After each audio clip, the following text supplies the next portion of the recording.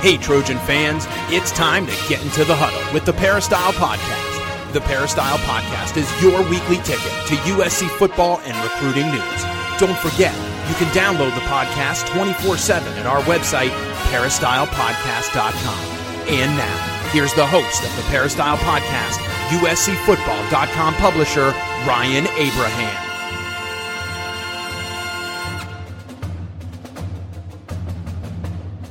Hello, Trojan fans. Welcome to the Peristyle Podcast on a Wednesday. Got to talk some USC football, off-season talk, big into the recruiting weeds right now. Lots of recruiting stuff going on. There's some team stuff going on.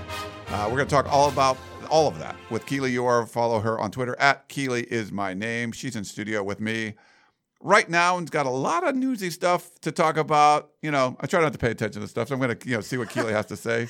Just kidding, though. Keely, how are you doing? What a great strategy, Ryan. Hello, I'm doing well. How are you? Yeah, just let you take care of what's going on, and I'll go out and, I played a little volleyball this morning. I'm not going to lie. That was good. So hopefully there wasn't any breaking news. No, I for once, I don't think there was this morning. There seems to be a lot of it, like lately, right? There's a lot of stuff going on. There's newsy stuff. And of course, that happens when the dead period ends. So that's at least nice. Yeah. I mean, this is definitely the craziest recruiting month. We did a Trojan Blast recruiting podcast with Gerard Martinez, I believe, stuff, by the way. last week. Oh, thanks. Yeah. That was good. We'll try to do it again. But yeah, we've never seen a month like this, especially in like June, where you have every weekend there's stuff going on. There's like, oh, this visit got canceled. Oh, there's 2 new visits. And oh, this guy came. And oh, this guy committed. And even during the week, too. Yeah. There's a week official visit. So pretty crazy. There's a lot of crazy Weekday. stuff. Yeah. But we'll talk about the latest commitments and all the newsy stuff here in a minute. If you have any questions or comments for the show, we'll get to all of those too. But you can email us, podcast at uscfootball.com. That's the email address where you can call or text us at 424-254-9141. We got 4 voicemails today. Look at that. Text message. So people are still engaging, Keely, in late June. So we love it. We love hearing from you guys. And it's going to be, I think someone posted on the board, like 74 days until kickoff. So it's coming around the corner, and I'm very excited. It's almost July. PRPs. Oh, my goodness.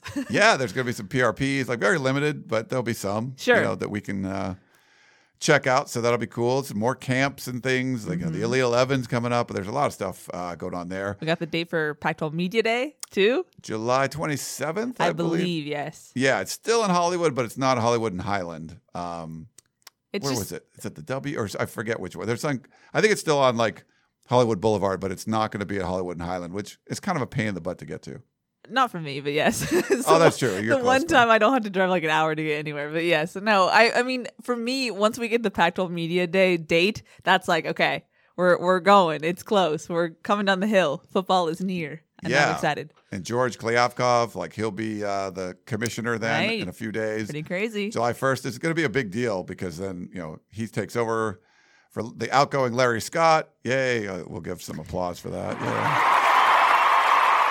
I'll play this drop too. The truth is, we all know Champagne Larry likes to roll large, right? Yeah, Champagne Larry will be gone. So that's great. Great news there. But also, this name, image, and likeness stuff is it's going to be kicking into gear. Yep. We got to talk to our buddy Jake Olson because his company Engage is like right in it. They just did an article on ESPN about him and his college roommate Daniel, and they I talked to both those guys a lot. So we have to get them on and talk about this NIL stuff because... I mean, they were on SportsCenter this morning, I believe. Oh, they were? Yeah. So look at that. Well, they're big time. Hopefully they'll still talk to us. Yeah, I think they will. Who knows? I think they still will. Yeah. All right. Well, and if you have the Apple Podcasting app on any of your devices, we would appreciate a 5-star rating.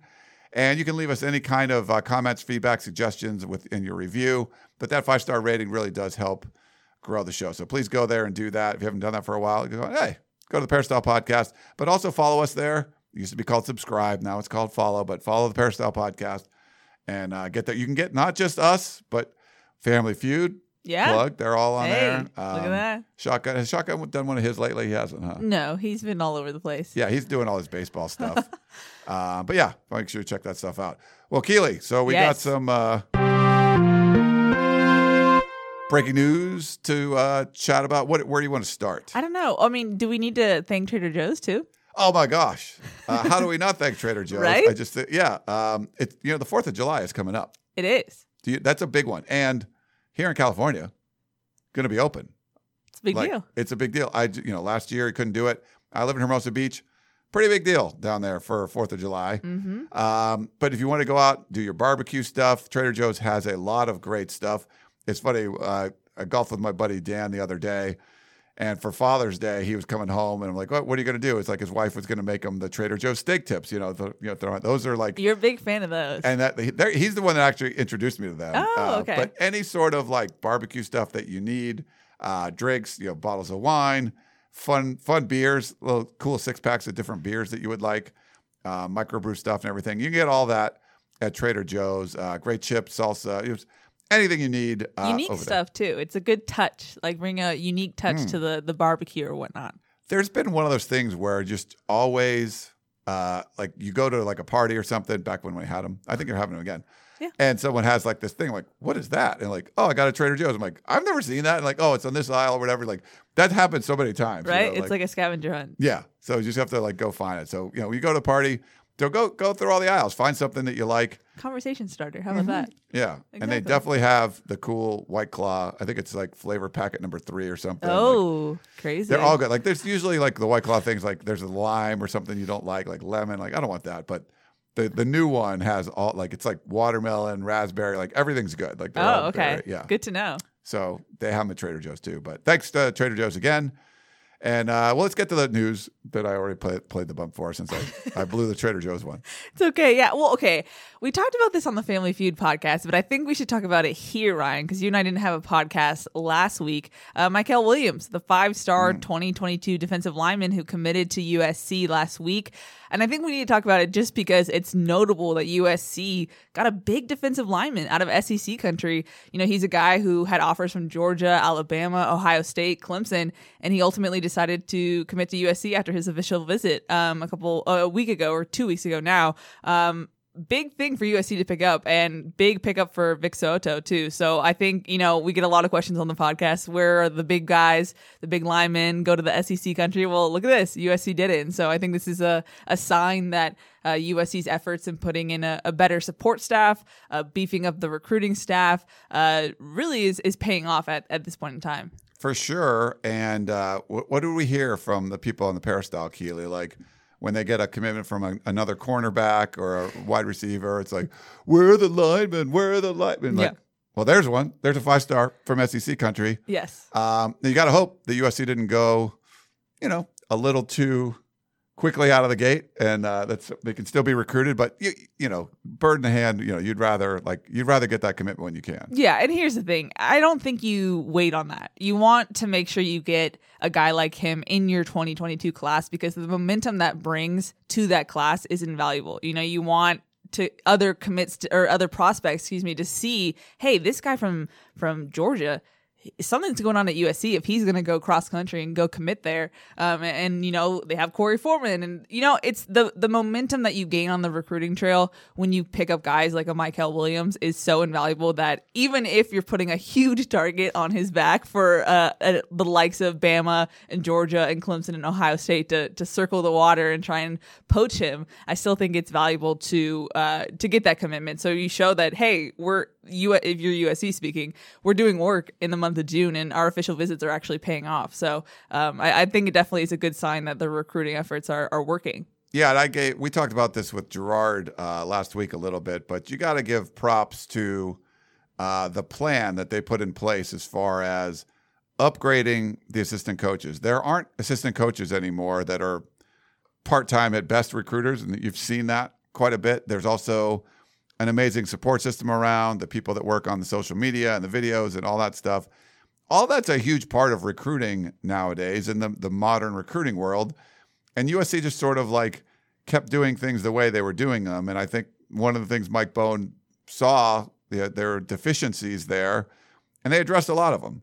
And I feel like now you can have a staff it's not like, it's just Gavin like trying to figure out like bringing in a whole bunch of guys. Like you're not bringing in this many guys week after week after week and moving guys around, midweek guys, getting commitments. If you don't have, having like 2 or 3 support staffers on the recruiting side, like they needed all those guys, and it helps just with the logistics of getting all those guys on campus and everything. Campus is still closed basically, right? So you got to all the stuff you have to do. There's a lot, and there's a lot more I's dotted and T's crossed now than there were then. And you're never going to be on top of everything, but you got to give yourself a shot. And before, it was just sort of like it didn't seem like they were on top of almost anything. Now they are, and you have these huge weekends, and you get big commitments like that. And I think it allows you to kind of build some momentum. They've picked up more since then. So I think the plan that they put in place is working. You still got to win on the field. You might lose guys if you lose some games that you shouldn't lose to, to some teams you shouldn't lose to.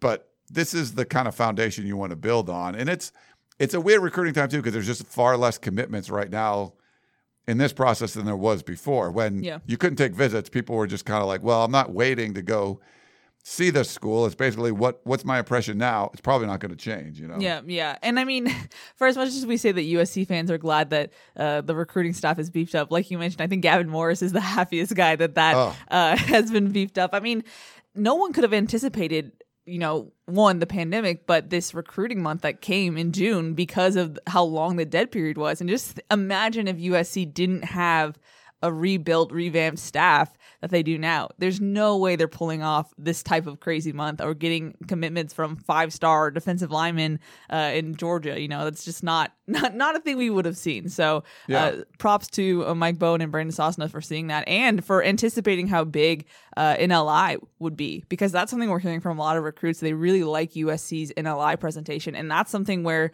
not only was USC aware of it, they were ahead of it, and that's not something we usually are saying about USC. Like, hey, there's something evolving in college football, and USC recognized that and is trying to get ahead of it. Like that's a new thing that we're talking about here. So I think that deserves some credit too, because I think that's a big selling point for not only prospects but their families as well. That's something that is impressive to them. So big props for them there. But so they picked up Mykel Williams.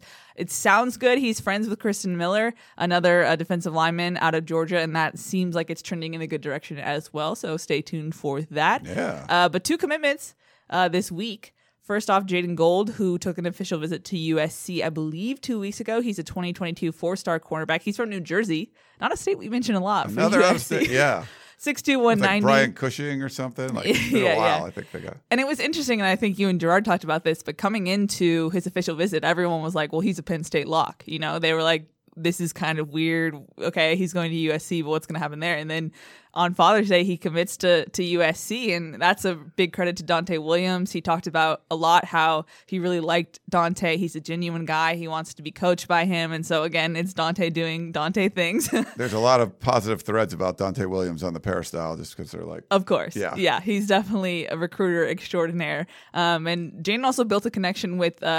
5-star modern-day defensive back Damani Jackson.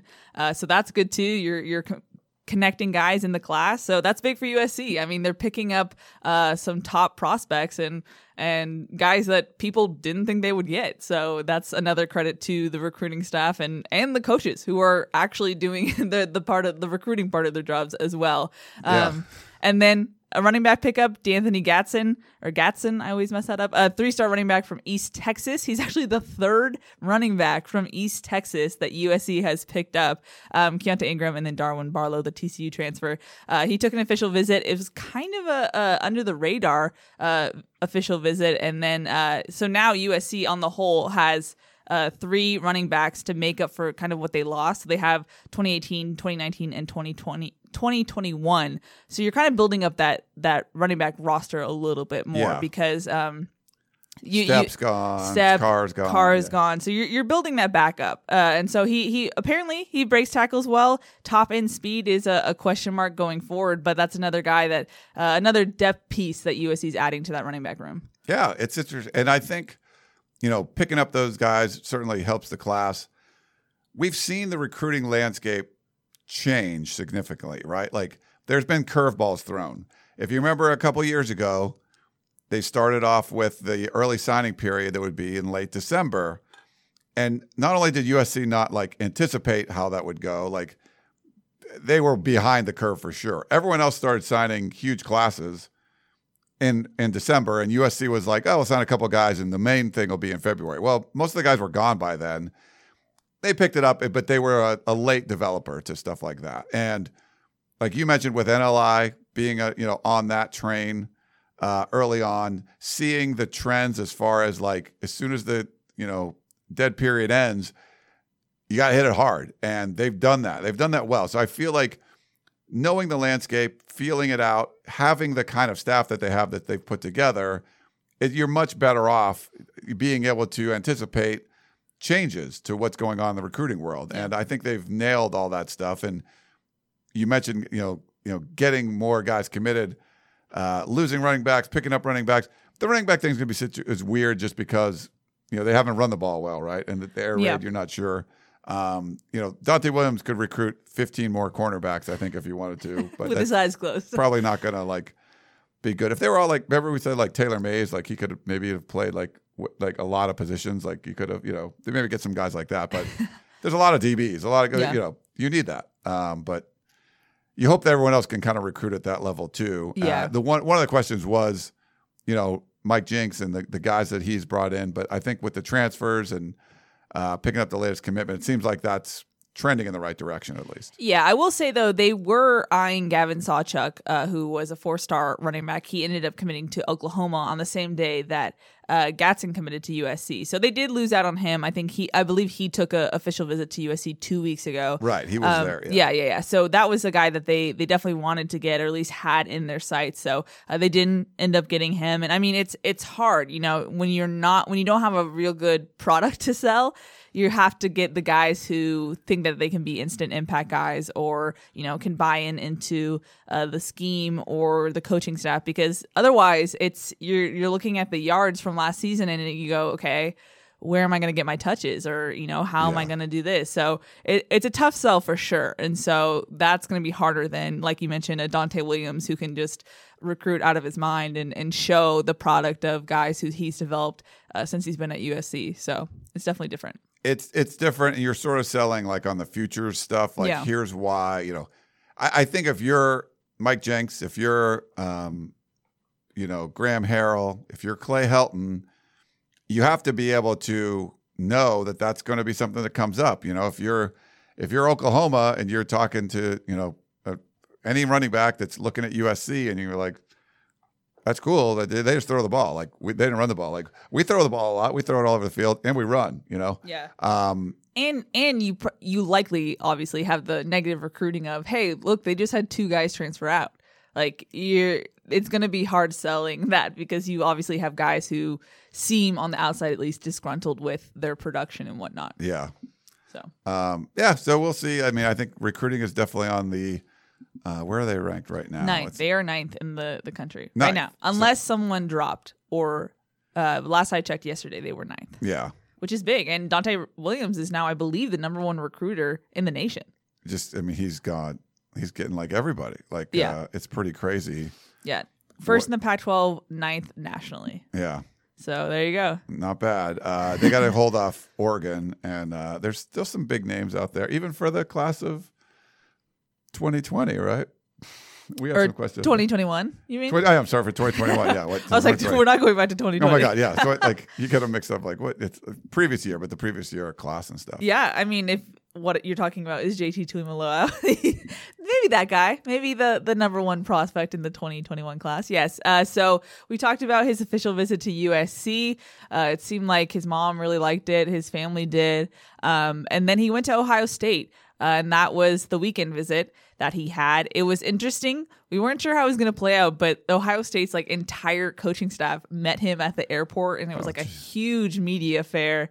It was a big deal. And sometimes, especially the Polynesian guys are a little bit low key. They don't like all the fanfare like that. But apparently he liked that. That they were trying to show that obviously he's an important prospect for them. So apparently he was impressed. I mean, if you read Brandon Huffman's article, which go read everything that Huffman writes, yes, because he is the JT Tuimoloau whisperer. He knows if something's happening with JT, he's the guy who will know. So he was said a lot about Ohio State. I was kind of surprised by his quotes, but so he was impressed. And that's a hard trip for USC to follow up. That's you go to USC to Ohio State, and you're wondering how much does USC still have that impression after you go to Ohio State. So we'll see about that. As of recording this, he's finishing up his Oregon visit right now. So he was at Oregon Monday, Tuesday, and Wednesday. And then he's heading to Alabama this weekend. So it's been a whirlwind. Are they good at the football?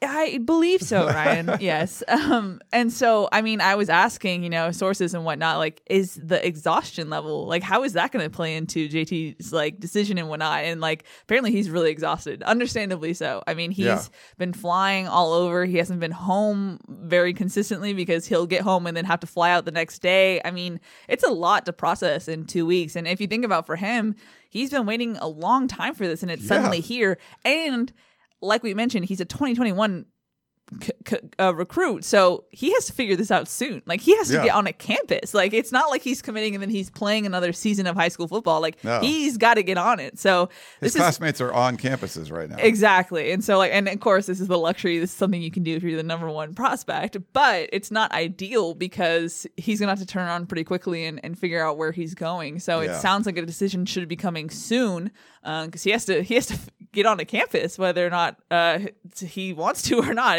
It's time. So we'll see about that. So, I mean, it sounds like right now Ohio State is the leader, but Bama, you can never count out Bama because, they're pretty good at the footballs and the recruiting. So, but yeah, we'll see. I know USC felt good about their visit, but I know it's just a whirlwind for JT, and so we'll see. Yeah, I give him credit because he really wanted to take visits, and he waited and didn't know when that time was going to come. And it started to get to the point where, like, he's probably not going to be able to take visits, but it opened up in June, so it worked out. Like, if it was a month later, I don't think you could have done this. Right? No, I think you would have wasted too much time. Yeah, this is sort of like the last hurrah. So, hey man, go on those visits. Go take your vacations. It's fun. I mean, it's sad because at least since he was the number one prospect, he was able to actually get some type of, like, college recruiting experience. But other guys, his peers, weren't able to do what he was able to do, and so it's just sad to see, like, how COVID affected that. But at least he got to get some of the college experience, or at least the recruiting experience. Yeah.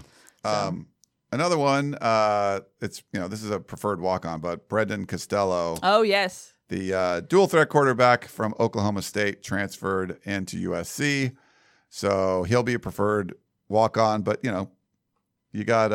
it's a good preferred walk-on to have. Mo Hassan goes down with the injury, and so you get someone, another experienced player that you can have on the roster. Yeah, I think all USC fans know that you could never have too much depth on the quarterback in the quarterback room, because that wonky season where it was like, and who else is left because everyone's injured, So definitely good to add depth there. And so and then you have guys, you'll have a more experienced guy pushing guys like Jackson Dart and Miller Moss, so it can never hurt. Yeah. Speaking of Mo, did you see his podcast thing? I did not. Yeah. It's an interesting one. So he does that video podcast, and there was some weird stuff going on with that. But go check it out. I recommend it. Like, he's got some talent as far as being. I heard that he's a good podcaster. He is a very good podcaster. Oh, look at that. Go check Maybe it out. we should bring him on. I would love to. Yeah. Podcast the podcaster. I mean, especially now with, like, name, image, and likeness. Like, if he builds up his own show and gets money for advertising and stuff, like, he can make money off of that. Yeah, right? Look at that. Ahead of the game. So you love to see that kind of stuff. I thought, like, guys like Talanoa Hufanga would be, really good at that. And, he's in the NFL now, so he'll have time. He has time. A guy like Mo Hassan, probably not going to make it to the NFL. I don't know. Maybe he will, but, like, I think if he finds his voice like that, I think we saw Max Brown, slip into that world too. But the fact that these student athletes can do it while they're still playing, I think it gives them, a leg up there. Where if, like, hey, you happen to be good at this, it's nice you get some notoriety because of your college football acumen. But yeah, let make some money if you're able to create some media platform that people, just because you're good at something doesn't mean people want to listen to you on a podcast, right? Like, if you're Tom Cruise and you're like, I'm going to do a podcast, like, there'll be people listen because it's Tom Cruise. But if he was terrible, you're not going to get the kind of viewership that if it would be like a B-level actor that's awesome at podcasting. Sure.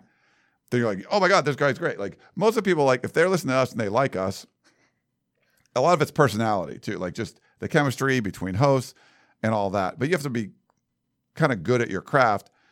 And they care about the subject, but if they love the subject but they don't love you or love how you're projecting yourself and how you're presenting the information, people aren't going to listen. So just because you might be the best player, like if you're Drake Jackson, you do a podcast, but it's really hard to listen to. That's awesome. You're a great player, but I'm not saying I have no idea if he would be good at that. I'm just get an example, like just because you're the best player. I know, but that's great that he, preferred walk-on quarterback, but he's good at this. So I'm glad to see him get out there and do it. Yeah. Hopefully he recovers fully. Yeah, it's not easy. So props to him for being able to do it well. I haven't listened yet, but I've heard good things. Yeah, it's good. It's a video. They do like a video thing on YouTube and stuff. So, nice. Yeah, there's a few of the guys that get together. Simulcast. Look at that. I know. We do those sometimes too. Well, we do. We got to do. Hopefully this weekend we'll do. Think we'll do a tunnel vision? No. No, I told you I'm not available. Oh, you're not available. Crap. So we're not sorry. doing one. I did one with Bill Plaschke. So There you go. Check that out. Yeah, we might do some more individual one-on-one tunnel visions as opposed to the full live one. We'll get back into it. It's summer and we can't get all three of us in the same place. It's hard to get us all in the same rough. room, but we can all be in the same room now too. True. So, we could do a weekday one next week. we could. Yeah, maybe we'll do that. I think we should. I like that. There you go. That's a good idea. We're like spitballing it right here. Inside a USCfootball.com meeting on a podcast. 100%. But hopefully you guys check out the Bill Plaschke one. We put it up as a podcast because the video sort of deteriorated over time. But he's fascinating. Did you? I don't know if you got to hear it. If that's okay if you didn't, but he compliments you at the very beginning. Okay, now I need to. There you go. Just kidding. You, Shotgun, like he pays you guys compliments. No, he's super nice. He's always been such a nice guy. He doesn't need to be. Like, he's the guy who has the reputation where he could just kind of walk around the press box or whatnot and everyone just kind of lets him be. But he's super nice, goes up and talks to people. And the first time I sat next to him in a presser, he was like, "Hey, good work." And I was like, "Oh my God, he's talking to me." Yeah. So he's super nice. And you love when people are like that in the industry. So he is, it was great. I think I took, Lindsay Theory, like he was the officiant, whatever. Officiant, I think, for the wedding. Did a great job. He said he was really nervous when he did it. Like, it's funny, like the most nervous for that. And I'm like, you're on TV all the time. He's around the horn. Yeah. Wow. Getting scored like on your sports takes, but you're more nervous to get up in front of some friends and do that. But yeah, he did a great job. And it was fun. So I hope you guys enjoyed it. I know there's people that, if you're going to be a columnist, people are going to hate you. Like there's a lot, we get people like Colin Cowherd on, and there's some people just hate him, but like listen to him and like, oh, you know what? In this format, I like what he had some really nice things to say about USC. So I know some people think he hates USC or whatever, but if you listen to his interview, I did not get the impression that he hated USC. Well, that's good, I guess. Yeah, good stuff. Anything else before we jump into questions? USC women's track and field won a national championship. This sort of seemed like under the radar this time. I don't know what it was. Like the last time was like that dramatic comeback, right? A couple years ago. I believe it was the 4x400. Yeah. Sorry. Yeah, but crazy. It's crazy. They're so good. Anna Cockrell, she's amazing. And she won like multiple awards since the national championship passed. But yeah, shouts to USC for getting another national championship. Right. So that's nice. Women's track. And do we have a question on that or no? We do, so we can get into that after. We'll get it after. Yes. Okay, cool. All right. Well, why don't we take a quick break and we'll come back and answer your questions.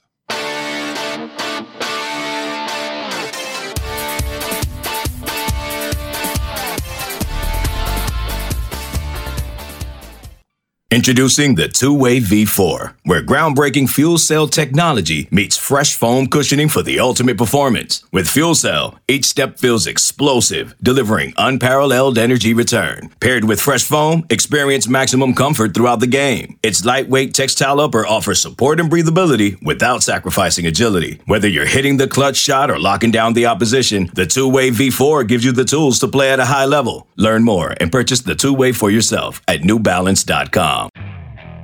Okay, picture this. It's Friday afternoon when a thought hits you. I can spend another weekend doing the same old whatever, or I can hop into my all-new Hyundai Santa Fe and hit the road.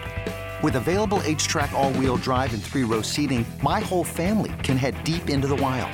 Conquer the weekend in the all-new Hyundai Santa Fe. Visit HyundaiUSA.com or call 562-314-4603 for more details. Hyundai, there's joy in every journey. All right, we're back here on the Peristyle Podcast. Man, We got a lot of stuff. We got a lot of voicemails. Look at that. You want to start with what? Should we start with the voicemail? Go for it. Let's see. Where do we want to go? Why don't we go with this one? Hey, Ryan, John from Orange County. I was wondering, why isn't the coaching staff, utilizing the speedster out of San Diego, Keenan Kristen, I believe, similar to the role they used at Dory Jackson, like when they played in Notre Dame, it was a few years ago. Put Dory Jackson in motion, do a swing pass, and let him take it to the house. I mean, with that speed, it would certainly open up the offense, but I'm just surprised they're not utilizing him in unique ways to give him a straight line run to the end zone. Anyway, be interested to hear your thoughts. Thanks. Thanks, John. Yeah, fans love speed. They do. They do. It's pretty to watch. It is fun to watch. And obviously, Adore's a special player. He was a defensive player that they would put over there for kind of gimmicky stuff. I can see, we've seen some of that kind of stuff, but, he wasn't around in the spring. He was doing track. Mm-hmm. It's tough. You got a couple guys transfer out, then you bring some guys in. We have to see where he ends up in the pecking order. I think the offense in general doesn't really know what it's doing with its running backs. And you got this sort of like niche running back, like his specific skill set. And I don't think they've done a good job of finding ways to do it unless they just feel like he's not someone that they wanted to have on the field. I don't know, but I would like to see some plays for him. But I feel like they've sort of got watered down with what they were trying to do. I mean, you had like the Marquis Steps of the world that everyone loved and was doing good things, but then they just some of the short yardage stuff, they didn't seem to know what to do there. Vavai was always just the guy that sort of was like, oh, we'll just use him, and he can kind of do a little bit of everything. I just don't know the direction they were going with how they'd use the running backs. And I think you need a real specific direction if you're going to play around with Keenan Kristen. Yeah, I can understand John's point. Like, I do think that you can scheme better for a guy like Kristen when you have that unique talent, the speed that he has.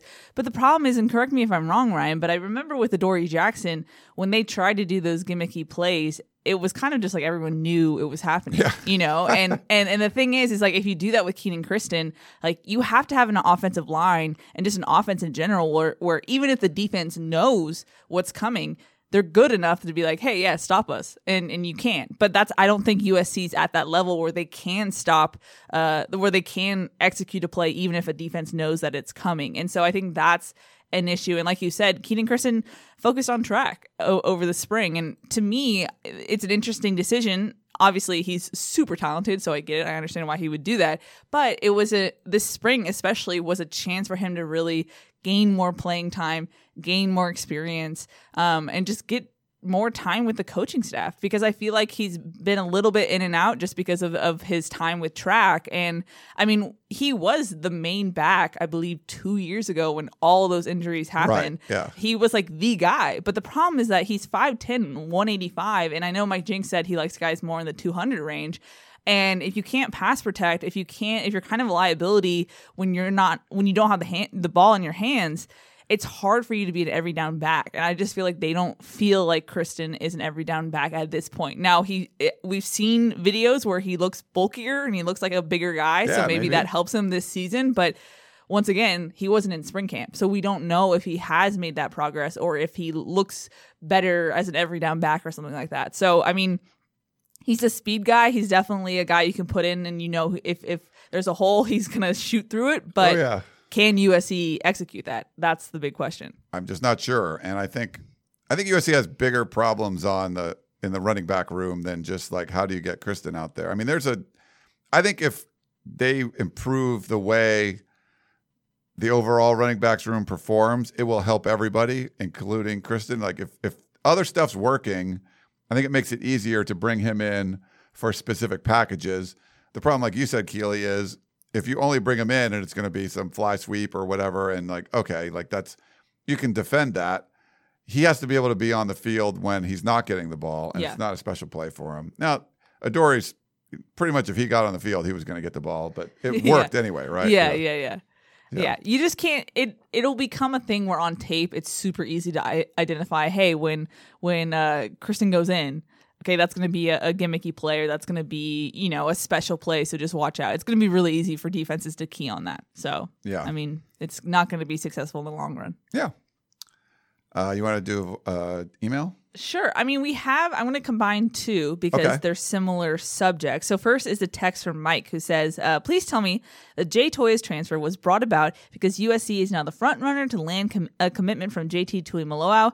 That's the only way Helton will be able to save face in an instant where Chip Kelly just burglarized his draft class. Fight on, Mike. And then Frank in Sacramento sent us an email that said, could it be that inside info on JT Tuimoloau's coming to USC is why Jay Toya left, or was it a family squabble with his cousin's family with a player already at USC that drove him to UCLA? I don't know what that last question is referring to. Yeah. But these are separate things. Completely separate. Yeah, Jay Toya and JT Tuimoloau are not connected at all. So I think we've addressed it many times about it's a family issue. It's an odd situation.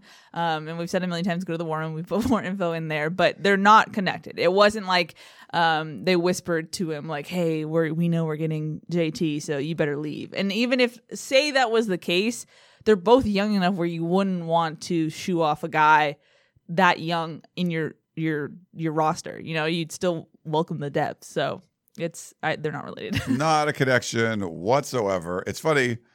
People just kind of come up with theories and then you just post it on the message board and somehow it becomes like a thing. Yeah. I think they were saying like Jay Toya, like, oh, he must have had bad grades. And then people say, oh, he had bad grades. And then we reported in the war room, like, oh, he was on the honor roll. Like, no, he didn't have bad grades. He had like one of the highest GPAs of all the incoming freshmen. So, yeah, then people would say this, like, oh, we're losing him, so we're going to get him. Like, no, there's no, like, that's not, no, like, no connection whatsoever. I call it a little bit of like video game syndrome, where I think people try and like put video game theories, like you're like playing the game of college football, but it's more complicated than that. Yeah, it's definitely. But thanks, guys, for the questions. But that's no connection whatsoever. Mm-hmm. Shall we go to another voicemail? Yeah, why don't we do that? Let's do, speaking of recruiting, let's do this one. Hey, Peristyle Podcast. This is Dave from Iowa, long-time listener, first-time caller. I just wanted to call just to shout out Ryan to say thank you for mentioning Iowa in your most recent podcast. To me, it's just great to know that, someone else knows that, Iowa is also a state in the U.S. But, I just wanted to come and talk about the transfer portal like John talked about last week. And I just wanted to say that, transfer portal, like, we definitely need it in college sports. I mean, when it comes to 17 and 18-year-old signing, I mean, I to be honest, I feel like it's fair to, give them a chance to, if they realize that they made a mistake and they were too immature, or, it was kind of premature of them to sign it to the school or whatever. They have the right to, leave before they graduate with no penalty. So I just wanted to say that. And I know this may seem long for Ryan, but so Ryan, it seemed like you're really working on, we need a good head coach. So, if Helton doesn't make it next season, does USC, triple or double or triple Mario Cristobal's salary to get him down to USC? Just curious. So I love this. And I've got some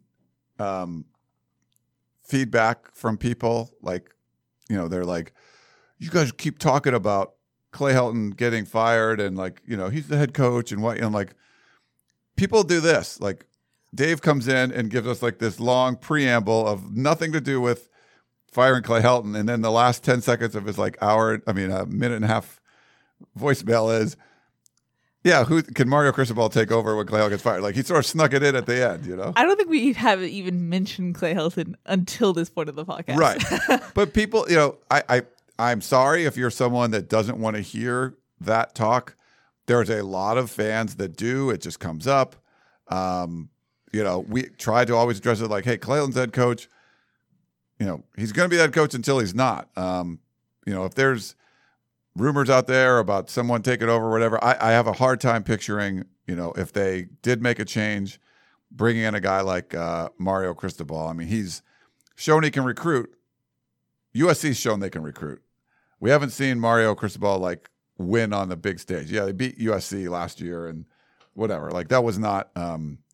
But yeah, I think you want to get, if you're going to hire a head coach, you want to get someone that has proven that they can win big games and stuff. And, Mario Cristobal can get there, but I think his claim to fame is more on the recruiting side than anything else. And you took Dante Williams away from Oregon. That's essentially taking, I think, what Dave from Iowa wants, I guess, out of Mario Cristobal. But my only point here is that that's a very old USC admin way of going about a college football head coach search.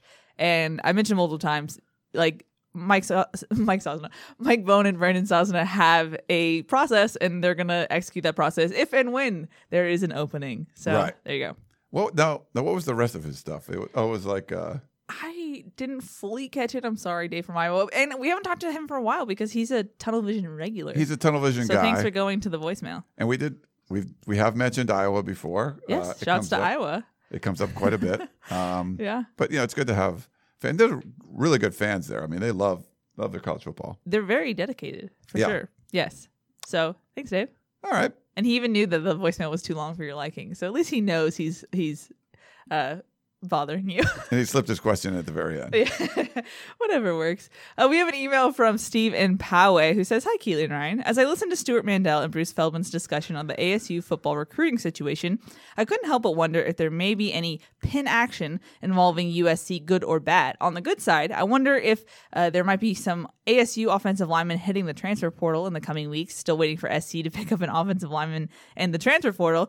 You and everyone else, Steve. And then, or on the bad side, if some ASU coaches get fired, they might look to USC's outstanding coordinators as possible head coaching candidates. Your thoughts? Best regards and fight on and win, Steve in Poway." Thank you, Steve. Thanks, Steve. Yeah, I listened to a bunch of people analyze this situation. It just seems really dumb. It's one of those things where if you're going to cheat, at least have a path that you feel like you might not get caught. This one, when you're bringing in 30 prospects, you're not signing all those guys. There's going to be a lot of dudes that are out there, and you're firing people that aren't on board, staff members that aren't on board with the way that you want to handle this pandemic and how you recruit during it. You've upset a whole lot of people that would be willing to talk to you, and then you've brought in a lot of people that can be witnesses. It just seems like, what was the end game here? Okay, you got a bunch of people visiting. That's great. Maybe it helped you in the recruiting. You've recruited some areas that you haven't, but there's a lot of liability out there. So this one didn't make much sense to me, but if you listen to Bruce talking about it, and they reported, Pete Thamel had a good story on this for Yahoo, and Bruce Feldman and The Athletic had one too. Bruce mentions the ties to Southern California 7-on-7. USC has people that have tied to that. They have USC people that, like Chris Claiborne and Chris Hawkins that went to Arizona State. So I don't know. We know all about Arizona State, but there seems to be there could be a bigger picture thing here. USC was so locked down. I don't think it would have been possible to do what Arizona State was doing, but was there some one-off stuff? Who knows? But it sounds like there's more stuff out there from who knows? Every Pac-12 school can be involved for all we know. But if everyone was, it just seems like they might have been they brought this family into campus when they shouldn't have or something. Maybe if something like that. This was this widespread, huge thing that was going on that I don't think you could have pulled off anywhere else.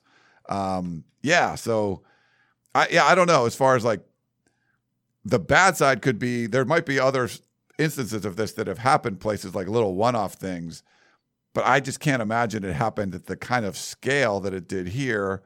The fact that you've upset all these people and you basically fired people that weren't willing to do this. They're hey, this pandemic probably shouldn't be bringing people into campus. Oh, by the way, you missed 3 games. This is insane the way this all happened. Yeah. Such a weird story. I don't know if there's going to be good, bad, or indifferent coming from this, but I don't see how people aren't fired at Arizona State for this. Yeah, that's basically the line I've heard a lot when I've been asking around about the story. It's they don't see how they survive this. And to Steve's point, I don't think USC would let ASU, and I don't even think ASU would be in the position to poach a USC staff member after stuff like this. I don't think you're just in that position. But Ryan, I'm curious, what did you make of David Shaw, who's usually very careful with his words and the way he speaks to the media? He was speaking publicly about this, which I thought was pretty crazy. And Oregon State's athletic director spoke publicly as well. I thought that was interesting and maybe indicative that had been growing frustration, if you will. Yeah, David Shaw's come out a couple of times recently. He said he didn't really like the 9 a.m. kickoff time with Fox, so he kind of trashed Fox, who's a partner with the Pac-12, so that was weird. But then he said on these illegal visits, it's a disrespectful thing to do. That doesn't sound overly harsh, but for me, being a lifer in this profession and a coach's kid, I believe in respecting our profession and respecting the other people in the profession. So it's Oregon State's athletic director, Scott Barnes, said it's disheartening and disturbing, would be how I would categorize it. And let me say, if what is out there turns out to be accurate, this is the problem with this one, not just that it's kind of dumb and you're definitely going to get caught. This is one of those violations that's really going to upset other coaches, if you never brought anyone and someone, recruits are calling like, hey, I want to come to Stanford and see campus and stuff, like, sorry guys, we can't let you on. Like, well, I won't say anything. I'll come check it out and we'll just be down low. And like, no, we're not doing that stuff. And Arizona State's like having like official visit weekends. That's going to upset you. And it's, if someone made an extra phone call or stayed too long visiting with grandma on, when they're out there, like, it's like, okay, whatever. Weird stuff happens. Like, this is one that just seems to really upset the other coaches that followed through and didn't do these kind of things. Yeah. So it's a weird one. But yeah, like for David Shaw to come out on the record on something NCAA related, like an NCAA investigation, that to me was shocking, because usually when something's in the works or like there's an ongoing investigation, it's very much like, we'll see, like, I don't know, but like that, you could tell he was mad. Yeah. I mean, it's, if the allegations that we've read about are true, that's pretty blatant. Like, that's just, hey, no, like a regard for the rules here. Yeah, and there's like a moral obligation too, as far as like, it's not just rules. It's like, you are literally putting people's lives in danger. I mean, Herm Edwards got COVID, like, you're bringing in people from all over the country into your, what should be a bubble. This wasn't like, with one person, like, you basically brought these people from all over the country. You're picking people. You have no idea, them and their families. You have no idea what they're, if they were COVID conscious or not. But even so, like, you're bringing them in, mixing with everyone in your cohort. All these cohorts are mixed together. And Arizona State's the only team that missed 3 games in a row. That's we don't know the direct correlation, but you've put yourself, it was obviously a risky time. You put your team at risk by bringing these people in, and then you're sending them home to the other parts of wherever they're from and like potentially spreading stuff around. So it just seemed like a very dumb thing to do. And, wherever you fall in on how serious you should take COVID, like, that's just one of those deals where it's like, you have this big group of people that they're all connected. I know at USC they tried to keep people in groups of 10 or whatever, but like, it seemed like Arizona State, you had this, kind of big group to bring in all these outsiders and then sending them back, and it just having that process keep happening again. It just seemed like that's irresponsible to the, to the community, so society at large. Yeah, I would definitely agree. So, I mean, I'm curious what actually comes out, because it's reports so far. So yeah, but apparently there's a dossier full of documents, and Arizona State acknowledged it exists. So like, it's not like this is not a rumor. Like, there's a no, I know. I'm just trying to cover us, but yeah, sure, yeah. I mean, we don't know. We haven't seen it. We don't know what's in there, but we don't know the specifics. I don't think Arizona State's making this comment if it's like, if they looked at it and it was a bunch of drawings, kids' drawings. You're like, okay, this dossier has nothing in it. It's Crayola stumping, but we'll do a voicemail again. Here you go.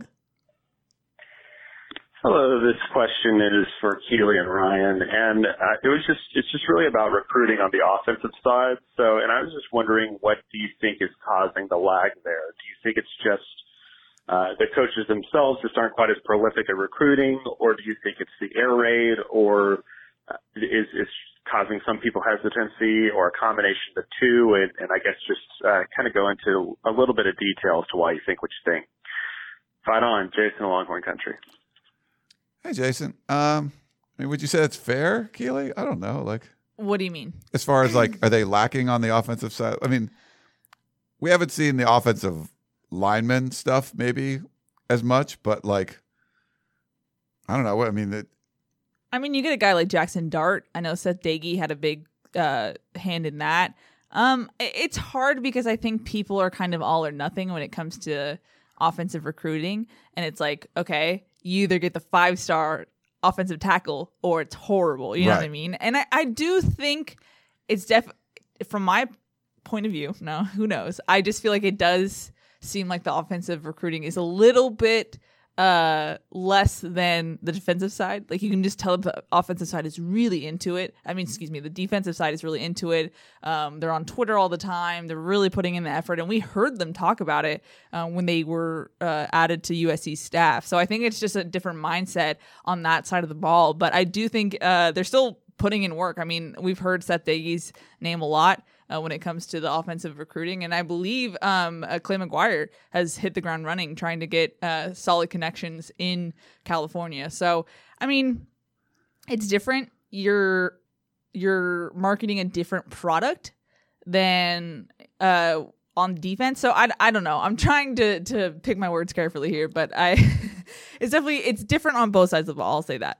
it is. And I feel like you look at the class right now for 2022, it's 9 players. 4 of them are on the offensive side. Yeah. But the 2 highest ranked guys are on the defensive side. So I get it. But you got, 2 4-star offensive players, a tight end and a quarterback, and you got a 3-star wide receiver and running back. But they're both, top 500 guys. So it's not like they're that far off. So yeah, I'm curious to see how the class ends up. But you don't look at this class and go, man, they're just not recruiting on offense. You'd like to see, the problem is they do have a lot of offensive linemen on the roster right now. There's with like 19 guys or something. And they probably weren't the highest ranked guys that they brought in the last couple of years. So that might be a little tougher to bring in guys. But yeah, you'd like to see, you have a 5-star cornerback. You have a 5-star defensive lineman. You'd love to see a 5-star offensive tackle there. And I think if you brought in someone like that, it changes the narrative a little bit. But yeah, I also think just the continuity issue on the offensive side is hard to gain. It's hard to gain momentum, recruiting momentum, when you lose your offensive line coach, when there's guys in the transfer portal, or you have your first-year tight end coach leave for Ole Miss, and now you have a new tight end coach. But they still got Michael Trigg, but it's just hard where I think we're seeing the momentum that the defensive side is having after a year in the system and being really connected as a entire unit, versus there has been some shuffling on the offensive side. So I think that does impact like the continuity and just the relationship building you need to have in the recruiting world. So, we'll see. Wide receiver recruiting has been an interesting one for me. I think it's dropped off a little bit in my opinion, but we'll see. We'll definitely see about that. Yeah. But having 2 4-star quarterbacks coming in there, you had a 4-star running back from the class of 2021. Michael Jackson, fairly highly ranked receiver. They've brought in recruits on the offensive side of the ball, but like you want to see that offensive tackle. So we'll see if they're able to do that. That's probably going to be more of hey, we're showing how the offense works. It's going to be great. They're running the football more. I think that helps with overall offensive recruiting if it's not like a one-sided thing for the offense. If it's not just, air raid, throwing the ball all over the place, which still you get, still be very effective. But I think you'd like to see a little bit more. Mm-hmm. Agreed. We have a question from our buddy Dan, class of 1962. Said, hey, Ryan and Keely, the choice of Quincy Watts as director of track and field is the right call by Mike Bone. The Trojans won the national championship because of its sprinters who Quincy coached. Carol Smith Gilbert taking the Georgia job must not have been a surprise. I know that Ryan does not like the hiring of ex-Trojans for head coaching positions, but in this case, Quincy was the best, and he is a champion Trojan who is recognized for his coaching ability. Your thoughts on the situation? Fight on and win, Dan, class of 1962.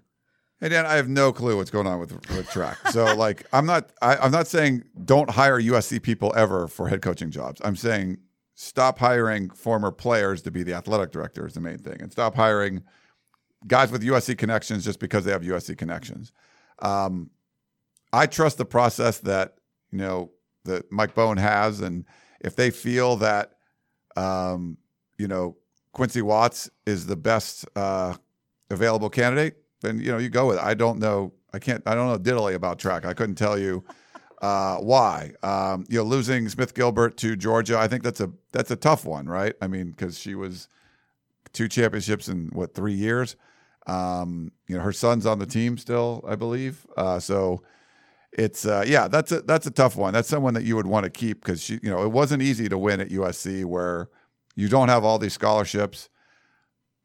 So you got these walk-ons that have to pay a lot of money because you're giving partial scholarships to everyone. But the fact, and the way you're describing it, Dan, saying that he's the best, he's a champion Trojan. So that's not a reason to hire someone as the head coach. So it's great that he was a champion Trojan, but that shouldn't be in your reasons of why to hire him. So if that's your main reason why you're hiring him, I think that's the wrong reason. I don't think that's why Mike Bowen hired him. So there were other things. That was, I believe, the cherry on top, if you will. Yeah, he made it sound like that was the thing, right? No, I don't think so. Okay. He said that they won the national championship because of its sprinters. So, I mean, overall, I do believe the Carol Smith Gilbert going to Georgia was a bit of a surprise. That's something that I don't think that they were anticipating. And then Quincy Watts, you could tell when he got hired, a lot of people chimed in on social media and were like, well deserved. He's a guy who's been in the wings. So I think Dan said, he's a guy who really developed his sprinters well and had, I believe he was 8 years as an assistant under Carol. So, seemed like it's well deserved. Once again, we are not track experts, so yeah, that's the best we can do. Maybe you are. I am not. I've just heard things about what's going on, but it's not my forte. I'll say that. But congrats to Quincy Watts, and he was a champion Trojan, but he's also been on the staff for a long time. His experience matters. Yeah, so I think this is this one just on the surface makes sense. If it was like, that looks weird to me. This doesn't look weird to me, but I'm just not an expert in track to know enough about that. All right. We got one last voicemail. Let's do it. Oops, this is the wrong one. This is the voicemail. Okay. Hey, Peristyle, this is Curtis from Moreno Valley. I want you guys to notice something about USC's coaching staff. If they would have hired assistants and coordinators from Florida, we would have had inroads to all the people they were recruiting in that region when they worked in Florida. And we could would have a good chance to get them to come to USC. So what's happened, we got a bunch of people from Texas. And when it started? With the Cliff Kingsbury hire. A long time ago. Lynn Swan had nothing to do with it. Hopefully, it was Clay Helton. Then when the NFL took Kingsbury within a month, he hired another coach from Texas. Mike Bowen wasn't even at the school. So I think Clay Helton and Mike Bowen cooked up the Texas plan. And now we're getting people from the South. Gerard told us it was hard in the Pete Carroll years to get any linemen from the South. They mama's boys. They don't want to leave the home cooking. Well, it looks like the linemen, especially defensive linemen, are coming because of Corey Foreman. You want to play with somebody who's going to have to be double teamed. That's why Corey Foreman came, because he knew Drake Jackson was going to have to be double teamed. Curtis from Moreno Valley. Hey, Curtis, kind of a lot out there. I think there's something to be said, though, when you do have a 5-star defensive end, you have someone that's a stud coming in. It helped that Drake Jackson and Corey Foreman played in high school together. Whenever I would interview Corey Foreman, he just gushed about Drake Jackson. You could tell he wanted to play with him again, and not just because of his ability as a player, but there's that connection there. And yeah, I think it helps when that the guy, I'm going to come in there and they can't double team me because I got to double team that guy. I think that can be helpful. Yeah, but to be fair, Victor Otto was the main recruiter for Michael Williams, and he came from Virginia. He's not a Texas guy. Yeah.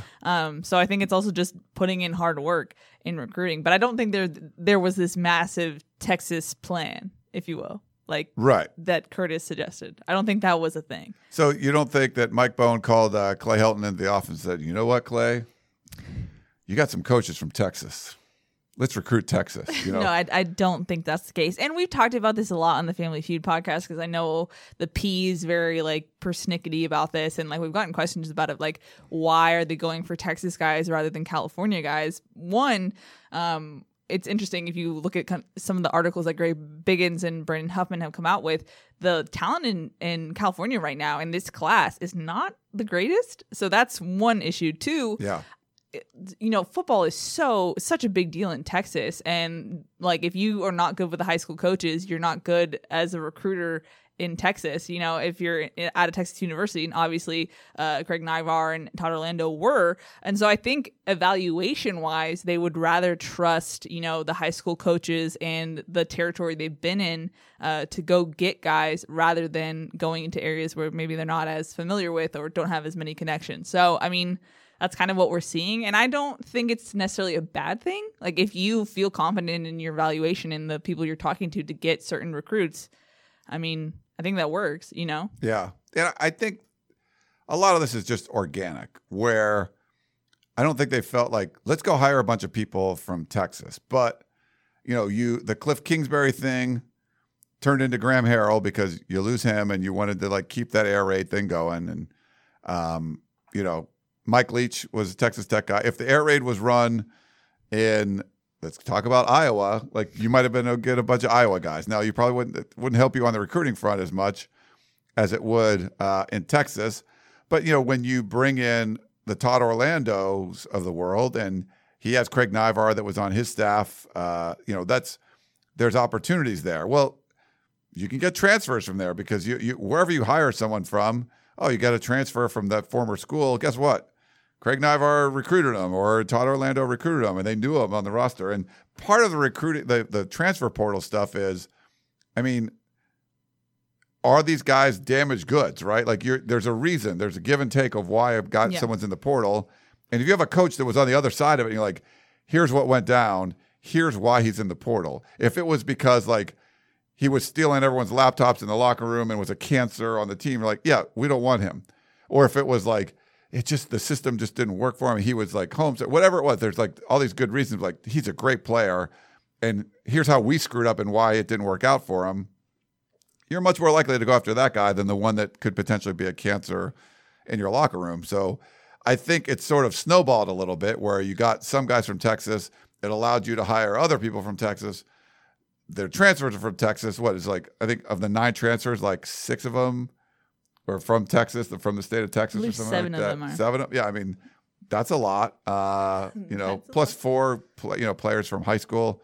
So I think there's 12 or 13 guys that, from Texas that they're bringing in this cycle. And that's not going to last forever. When I covered Fresno State for a couple years, when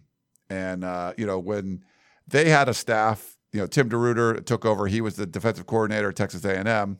They had a staff that was really heavy Texas. And he's now the defensive coordinator up at Oregon. I think he does a great job. He was at Cal before. But I didn't like what they did because they almost exclusively recruited Texas. And, Devontae Adams, killing it. They had guys like that were from California. And they sort of let those pipelines go. And it didn't help them. I know this is in the weeds, but I think they relied on it too much. So I think you need a mix of it. I think that would work better. And Tim DeRuyter, I like a lot. He was first-time head coach. I think that was probably, if he could do it again, he would change that. But you still, even though it's a down year for California, you still got to recruit that hard. Yeah. But you have this sort of I guess a better way to put it, it's low-hanging fruit. It's going to be easier if you recruit some guys from Texas for a couple of years because of those connections. Now, the longer you're away, the less those connections will be. You'll still have relationships with high school coaches and things like that. But from the actual Texas roster, you're not going to have as many there. But I think just the way it's working out, I don't feel like Keely said, there was some master plan.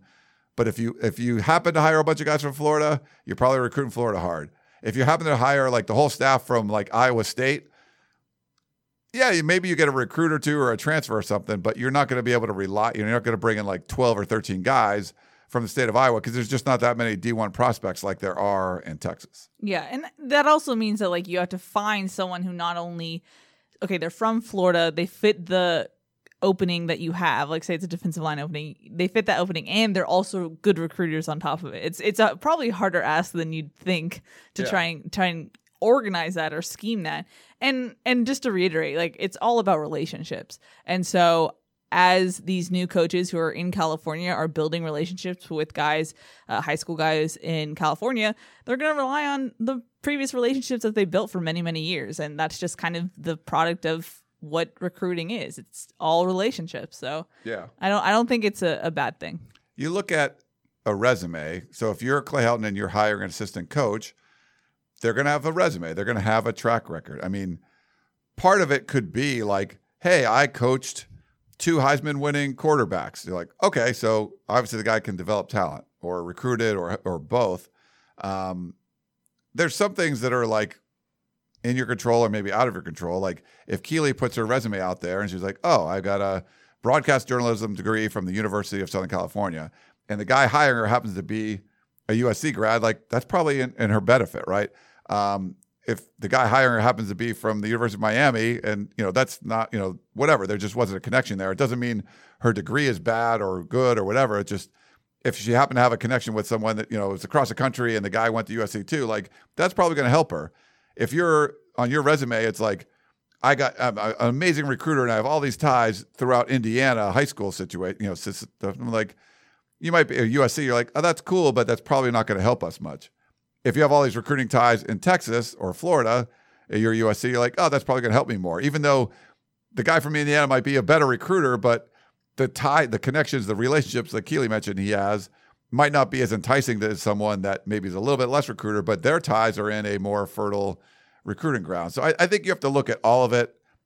I don't think there's some master plan. Go get a whole bunch of Texas guys and we're going to recruit Texas because the class of 2282 is not going to be that great in California. I mean, you just got to utilize everyone has benefits and positives and negatives. Every school, when you're recruiting, you're USC, you're selling, being in the big city, you're selling, putting guys in the NFL. If there's a guy that wants to live in a rural, area, like that's going to be a harder sell, but that's just, you got to look at the positives of what you bring as a person, as a coach, as a university, and sell those. And I think people sold their Texas connections and it's working out well, but I don't think it was part of some master plan. Yes, agreed. Man, that was a long ramble there. Well done, though. Sorry. All right, well, good stuff, Keely. It was fun. Good stuff, Mr. Abraham. Well, hopefully you guys enjoyed this show. We took last week off, but you guys did a Family Feud. So is there a Family Feud coming up this week? Or? Not sure. Shotgun is in transit right now, so we don't know where in the world Carmen Sandiego is. But we got a lot of stuff coming up. Still some recruiting stuff. We're going to have, I think we'll have a little special. If you're not a VIP member yet, check it out this weekend. So we'll try to give you something a little entice you to get in there. But there's going to be a lot of, there's been so much information up on the site. Gerard Martinez, Chris Trevino, Shotgun, you guys are killing it. So, and all the national analysts, Brandon Huffmans and Steve Whitfong, like all those guys are just helping bring in information to the site. The coverage has been incredible. I mean, if you're not a VIP subscriber, you're missing out on a unprecedented recruiting month. It's absolutely insane. So hopefully you guys can all go check it out. But maybe we'll try to do another recruiting podcast with Gerard. Blast podcast. Maybe this weekend or something. But all right. Well, that is Keely Orr. I am Ryan Abraham. Thank you so much for tuning in to the Peristyle Podcast. Hope you enjoyed the show, and we will talk to you next time. You may have noticed that shopping at Trader Joe's is unlike shopping at other markets. People ask us all the time how we manage to have such unique, interesting, and delicious products at such great everyday prices. This is Dan Bain of Trader Joe's. The answer is simple. It's all in the way we do business. We buy directly from the manufacturer whenever possible. This helps to keep our costs low, and we pass those savings on to you. No gimmicks, just great values at honest prices. Every day at Trader Joe's. Thanks for listening. You've been listening to the Peristyle Podcast, presented by USCFootball.com. Be sure to tune in next week for the latest news on Trojan football and recruiting. Don't forget, you can automatically download the podcast directly to your smartphone or tablet for free. Just click the iTunes link on peristylepodcast.com or search for Peristyle Podcast at the iTunes Music Store.